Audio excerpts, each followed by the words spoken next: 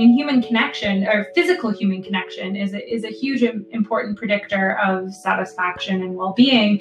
And we've been cut off from a lot of sources of this physical contact with others. And that's certainly going to have ramifications. But to not just put a really dark spin on it, I think people have been adapting in many ways to try and maintain these relationships despite this physical distance and these physical barriers that have emerged. Hey everybody, thanks for checking out our new podcast, Understanding Our Place in the World. The podcast is brought to you by the Department of Psychology at the University of Essex. My name is Philip Cozzolino, and I'm an experimental social psychologist at Essex. And my guest today is Dr. Veronica Lamarche. Veronica is a relationship scientist at Essex. She studies how people regulate trust and dependence in their romantic relationships, and how feelings of uncertainty or vulnerability can influence relationship stability. We spoke recently about her work, and about romantic relationships and even more general forms of human interaction at a time of lockdowns and social distance. Okay, well, welcome, Veronica Lamarche. Welcome to the podcast. Thanks for agreeing to be on. Thanks, Philip. Thanks for inviting me. Tell us a little bit about your background and how you got into what you're doing now. Yeah, so I did my undergraduate degree in psychology and business at the University of Waterloo, which is in Ontario, Canada. I'm originally from Canada. And then I did my PhD at the University at Buffalo, in Buffalo, New York. And now I'm here in England. So I've kind of had a very international academic career. But what got me interested in relationships in the first place was actually always, even before I started my studies, really trying to understand why some relationships seem to last, even maybe when they shouldn't, looking around and seeing people who are in really unhappy relationships, but being reluctant to leave them.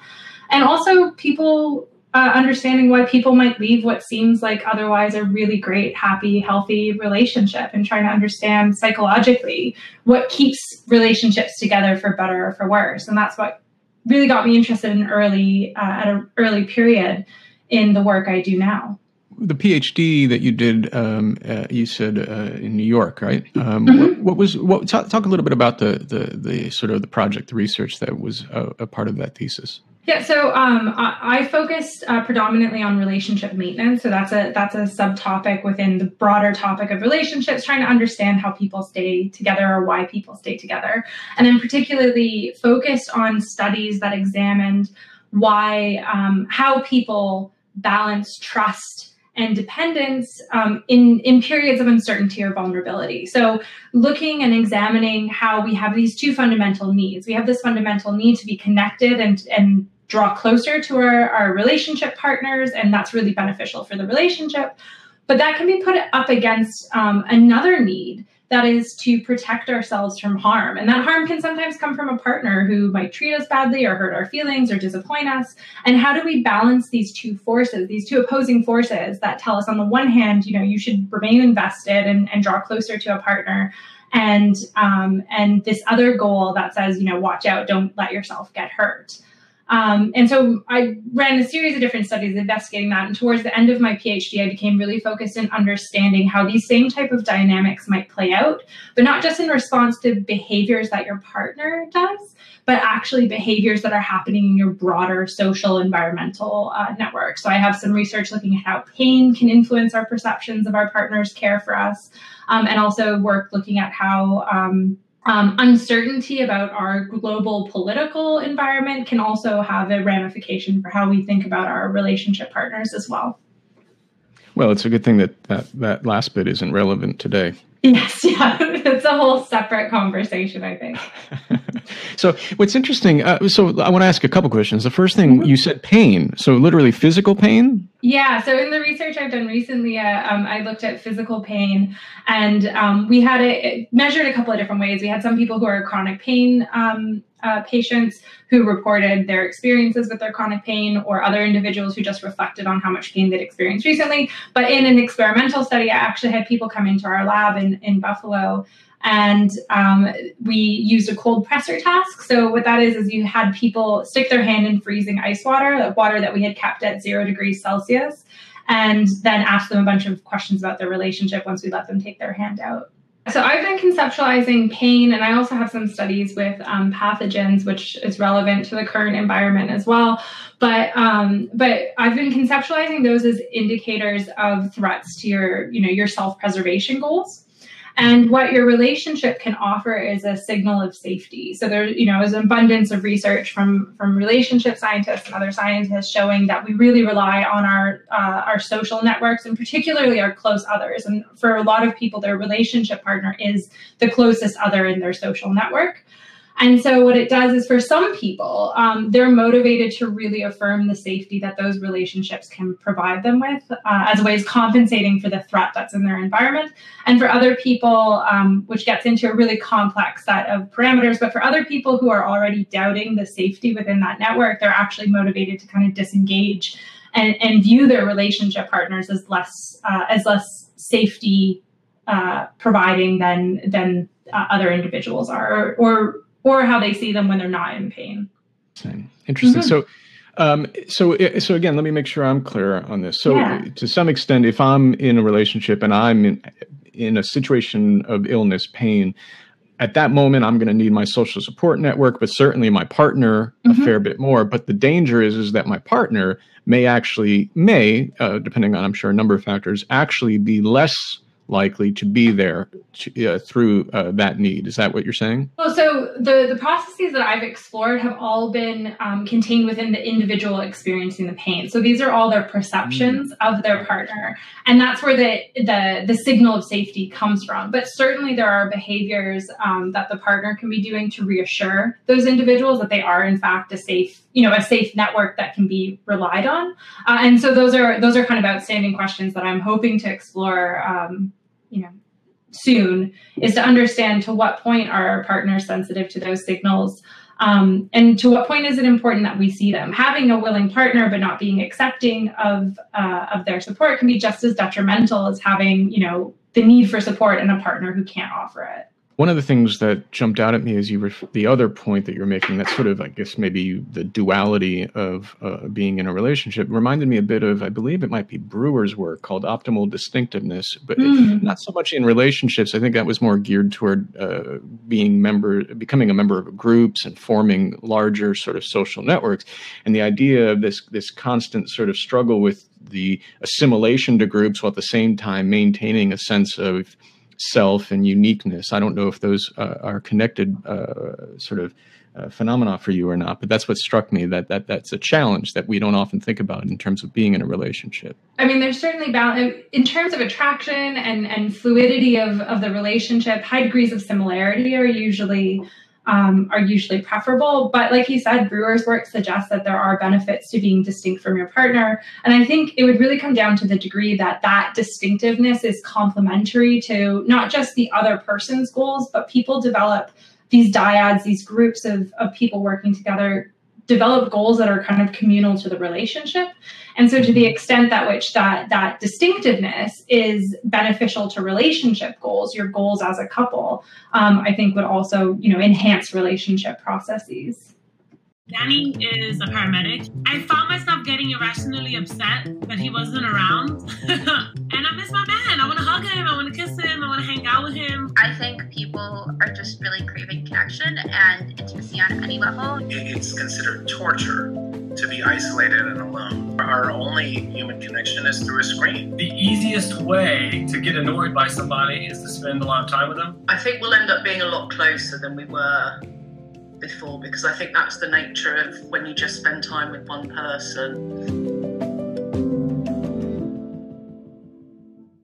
It seems to me that there are stories I've seen in the news about relationships in this time where people around the world have been in shelter-in-place situations, lockdowns. Some obviously more so than others. Restrictions have been loosened in some places. But clearly, partners have been forced to spend an awful lot of time together in very close situation. And there could be some positives and some negatives to all of that. So what do we know so far? And what's your perspective on all of this? So I think it's going to be really hard in terms of what do we know? I think it's going to be really hard for us to know, the way you and I like to know things, Philip, in terms of like psychological, scientific evidence. I think the evidence is going to take a while to fully appreciate the impact of these processes. But I think it's also important for us to think about how COVID is really unprecedented and it is really uncertain, but also it is a stressor, just like lots of other stressors at the end of the day, right? And, years from now, we'll all be saying, like, we remember this time that we all experienced. And so I think we do know things about how relationships endure stressors that we can at least apply to the current situation, while the full picture of evidence is missing. And what we do know, and I mean, we've seen it in countries like China, we're reporting really high divorce rates. So we know that there's a potential risk for dissolution. But then more recently, surveys that have focused on the US, Canada, and the United Kingdom have found that maybe relationships haven't fared quite as poorly as people were anticipating in these shelter-in-place situations. And I think it comes from the fact that, one, people, like I mentioned before, rely on their close relationships and primarily their romantic partners to get through difficult situations. And so on the one hand, it's given people an opportunity to really focus on the relationship and what they need from that relationship and prioritize those goals with one another.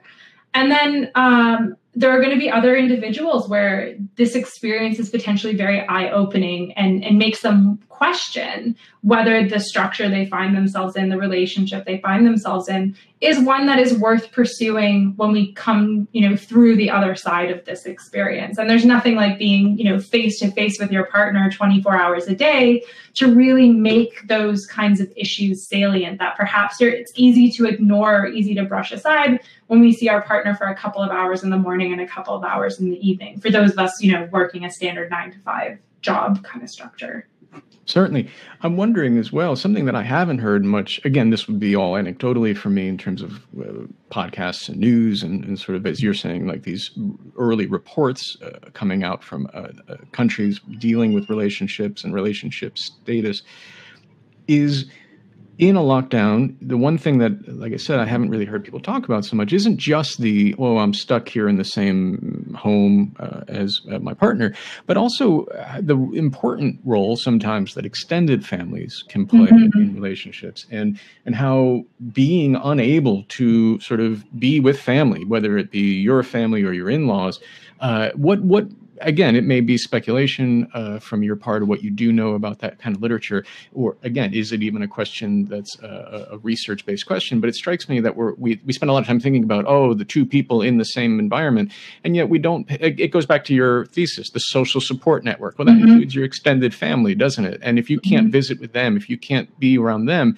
is that a part of the process here that you start becoming disconnected from that larger family that you have been connected to?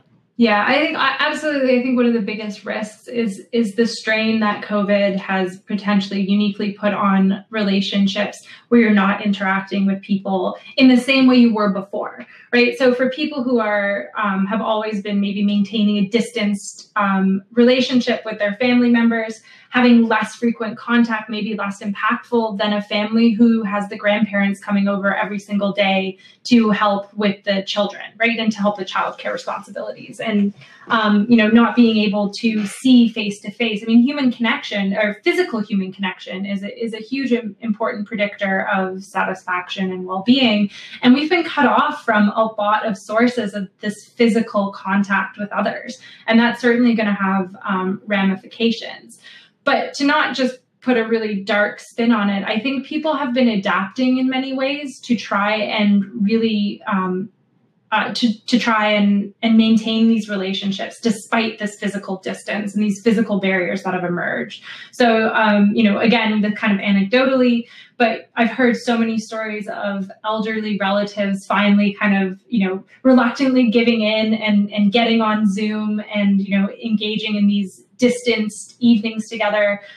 People talking about how they've reconnected with old friends because they're not as distracted by the day-to-day interactions they were typically having with friends and have had the space to kind of reach out to people who they care about. But the day-to-day norms that we exist through have created barriers or, obstacles to just as easily reaching out or having the time to reach out to those people. So I think that there have been really creative solutions that have emerged as well. And part of it is maybe just, the next phase of human evolution, so to speak, where, years ago when the telephone was invented, people talked about how the telephone would be the destruction of social relationships. And then the same thing with the internet and the same thing with cell phones and texting. And, I think the one thing that Zoom has showed us is that all this technology is a tool that we can use to our advantage. And some people are really managing to do that. It's never going to replace a hug from your extended loved one, but it can have benefits that can buffer that void that we face anyways.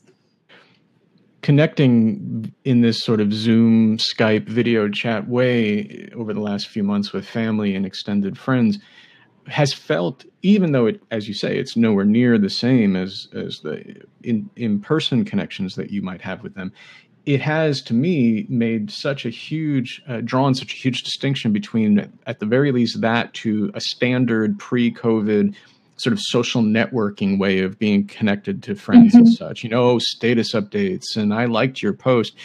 This is technology. This is, in a sense, a social networked way of communicating, but I think it has allowed us to kind of put that other way of being so-called socially connected in a broader context, and made me feel like, well, maybe I wasn't as connected then as I want to be now. Yeah, and I think, extending that and not bringing it back to the relationship research, but kind of, what we know from relationship research is that we feel more connected to people when we see more private, personal aspects in themselves, when they share these kind of guarded aspects of themselves with us. And one of the really interesting things is that it's kind of forced everyone to bring their colleagues into their homes, their friends into their homes on a regular basis. But I think that's also maybe had lots of beneficial effects as well. If you think about colleagues who are people you often see every single day, but you don't always feel a friendship with. For some of us, seeing a colleague's kid come into a Zoom meeting, whether the parent wants that or not, seeing people's pets, seeing the inside of people's living rooms creates a form of intimacy that we weren't having before. And that intimacy can actually be really fruitful in guiding other types of behaviors later on. So I think, I think, like you said, there's interesting transformation, and this tool is providing an interesting way of adapting relationships. I think also, drawing on that too, our interactions have become more deliberate. You don't interact with someone if you don't turn on the Zoom recording or you don't reach out to them, as opposed to lots of kind of passive interactions that we might have throughout the day, which there's nothing wrong with those passive interactions. We have a colleague that studies how important, these transient one-off interactions with strangers are. Yes. But, there's something also very different about, seeing the same people, how are you doing, what's going on, versus, deliberately inviting them into your home in a sense, deliberately engaging with that people, deliberately having a pub quiz, instead of just finding yourself at the same pub, on a Friday evening as you normally would do. So yeah, I think, there's some really interesting changes that we have undergone. And I think being more deliberate in our interactions and more, it forcing us to be a little bit more intimate and honest with each other, I hope will have some really nice consequences down the line as well.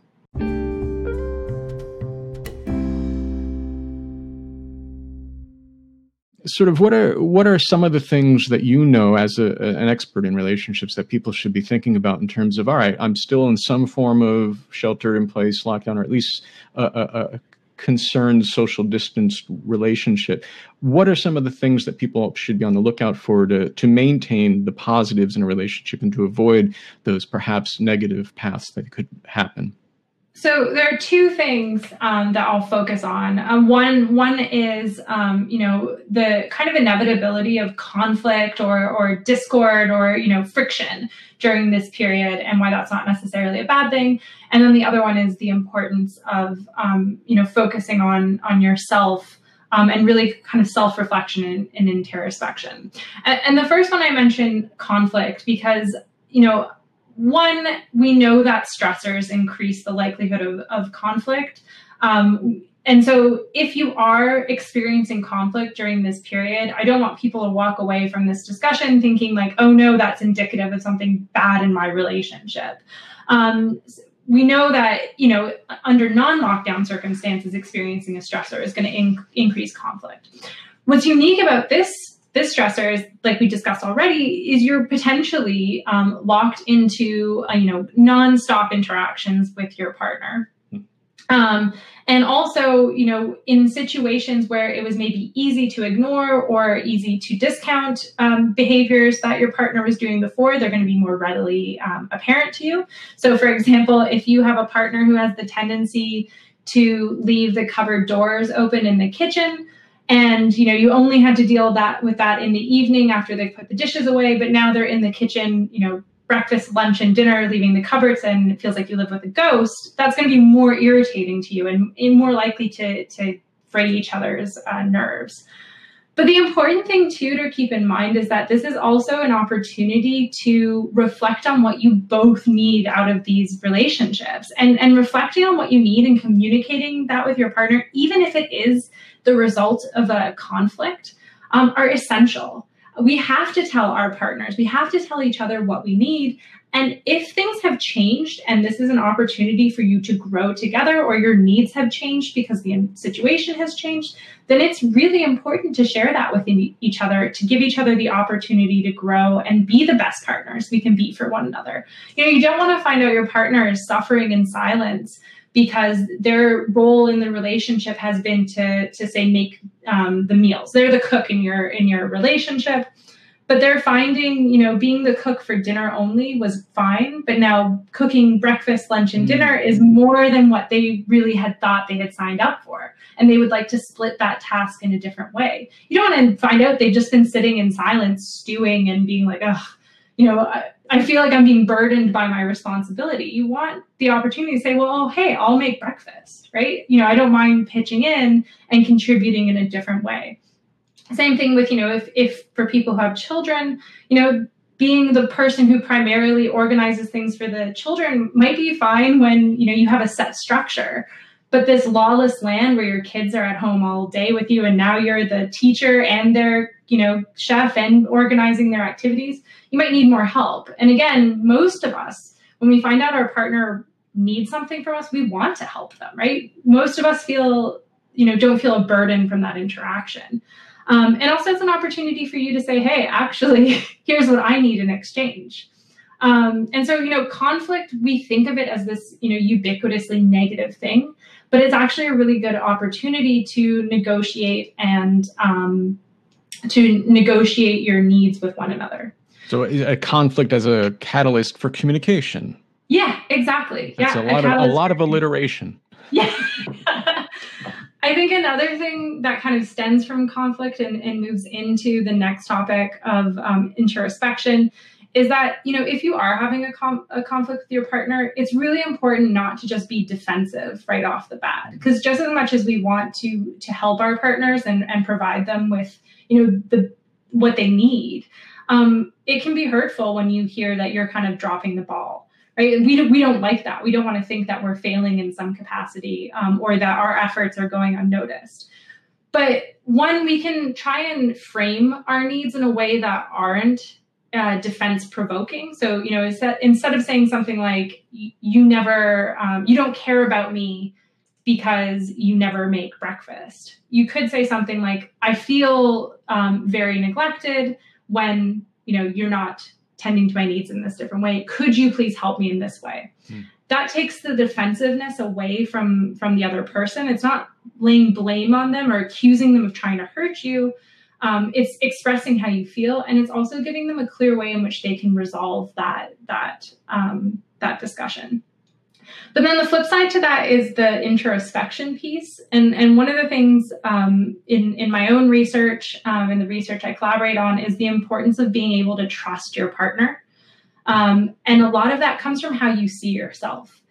People who don't have a positive view of themselves or have a hard time believing that their partners care about them are less likely to engage in the kinds of behaviors like constructive conflict, expressing what they need with their partner, giving their partner the benefit of the doubt that can actually elicit those kinds of positive responses from their partner. What if someone is finding, I'm not sure, whether it's a feeling, the sort of slow burn of being in lockdown that has led to a distance in place, or perhaps some other form of infidelity in the new modern era. You have found your partner Zooming with someone else in a different way than perhaps they do at work, right? So, I mean, I'm imagining there's still infidelity. It just may be online more so than before. And again, not without, we want positive outcomes for people. But if you're in that situation and yet you are in a sort of lockdown, the world is not quite the same place, what suggestions or advice do you have for people who are in that, but necessarily can't leave right away a relationship or even find some distance from their partner that might actually normally be healthy? Yeah, and I think these are the situations and these are the relationships that are going to be most impacted by COVID. Particularly, like you said, because they can't get that distance. It is good sometimes to be able to get away. Like I said, even in a healthy relationship, being able to leave the house and ignore maybe your partner's mess for the day, can be a good distance that you can recalibrate and then come back later on. In the current environment, we can't even get that small amount of space. And that doesn't even take into account relationships where it was maybe broken down to an extent where it wasn't functioning properly before COVID, and now that's being amplified. Relationships where people have expressed that they need a rebalancing of their roles or rebalancing of their needs, and the partner is unwilling to make adjustments. Infidelities, like you said, I heard one story anecdotally of someone whose partner, when it was announced that you could have your one off bubble person, the partner told her that he needed to see his mistress that he had been seeing for years, and his mistress had to be his bubble person. And this was the first she was finding out about a mistress, right? And I'm sure this individual isn't the only person to learn about that kind of situation. I guess maybe half a point for honesty. Yeah, right. You're like, oh, okay, well, he's like, I don't want to contaminate people, so I have to tell you that my bubble person is my mistress. Oh, what a story. Yeah, and I mean, there's probably really interesting research that can be done on how people are maintaining those kind of extramarital activities during lockdown when they can't sneak out and meet with one another in person. Exactly. But I think the important thing is that, one, it's not wrong, and this is what I was getting to about conflict. It's not wrong to feel like there are stressors and negatives in the relationship. If you are in an environment where, you really truly need distance, reach out to your friends and family members, even who aren't in your physical proximity, but are in your emotional proximity.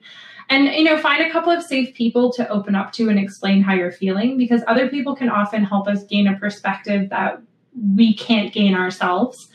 Make sure you're safe. I'm really mindful of all the research suggesting that people, physical interpersonal violence has been on the rise. Make sure you're safe. Staying in a physical environment with someone who's physically dangerous is actually a more immediate health concern than potentially the risks of contracting COVID. Right. And so, be safe. And I never advocate for people to stay in a relationship just because relationships are these valued social roles. And I think, like I said before, this is an opportunity to really reflect if this is the relationship for you. And if your partner, as long as you've been open with the other person and have tried to engage with them to communicate what those needs are, if that other person ultimately will not be a responsive partner, you can always do better than stay in an unhappy relationship. And that goes for any time. There's tons of research. Lisa Jaremka has all this research looking at the impact of conflict on your physiology. The impact of being in an unhealthy relationship on your physiology. So inflammation, blood pressure, obesity, unhappy, unhealthy relationships take a physical toll on us in addition to an emotional toll. And so if at the end of the day, the relationship's not working, being single is always better than being in an unhappy relationship. And that, that's always the one thing I hope people, when I talk about relationships, they're great and wonderful, and I'm really invested in trying to understand how to keep them together. But also I'm very mindful of the fact that some relationships should not persist, and there's good reasons for that too.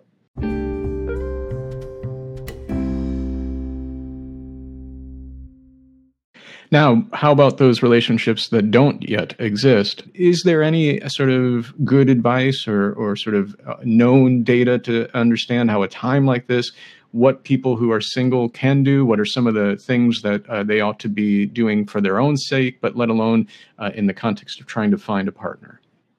Yeah, so I think that's kind of been one of the hot ticket questions, especially in relationship research, about what are daters going to do in lockdown when you can't leave your home and meet people. And one of the things about proximity, why it's such a strong predictor, is that's the people you're more likely to bump into and have repeated interactions with are people you're more likely to start a relationship with. It's a really functional predictor in lots of different ways. Luckily, online dating already existed. But what I think is really interesting is that I've heard, and so this is anecdotal, I've heard from lots of initial interest in how people are going to maintain dating, that online dating shifted from this, rapid match, unmatch, text with lots of different people, kind of this rapid sorting of your like a video game of some form. Yeah, right. It kind of like really rapidly shifted from that to suddenly people having these really long, in-depth Zoom dates with people they were just kind of meeting through their online dating apps. And I think on the one hand, that probably reflected people's desire for that intimacy we were talking about before, this desire to see someone, especially probably for people who were living on their own. But they were having these really in-depth, long online virtual dates. And so one of the questions people have had is whether or not this is going to represent a complete shift in how people approach dating, even if they continue to do it through virtual means, or whether once we're all kind of let loose again, we're going to go back to our like quick rapid fire access to partners and it'll revert back to how it was. But that's one of the things that seems to have shifted somewhat, at least anecdotally, when people started dating. Do you have any hypothesis at this point of how that might play out? I don't know. It's so difficult because, the cynic in me is like, once we're out of lockdown, we're going to kind of fall back on a lot of our bad behaviors. But I think maybe especially for, a younger generation who are more technologically savvy to begin with and are maybe kind of, this is their first experiences with dating.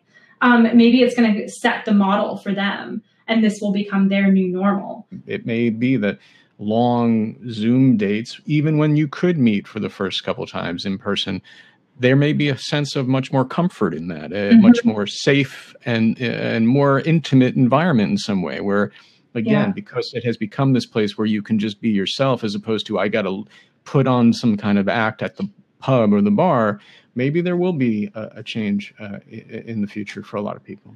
Yeah, absolutely. And for all the reasons you listed as well, I think it could definitely go that route, especially for some people. There's always individual differences.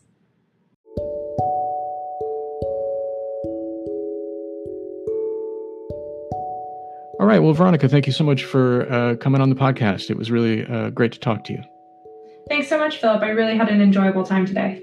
All right. Be well. Thanks. You too. Bye. Well, thank you once again for checking out the Understanding Our Place in the World podcast. This podcast was produced by the Department of Psychology at the University of Essex. Make sure to check us out again as we'll have another interview for you to listen to next week.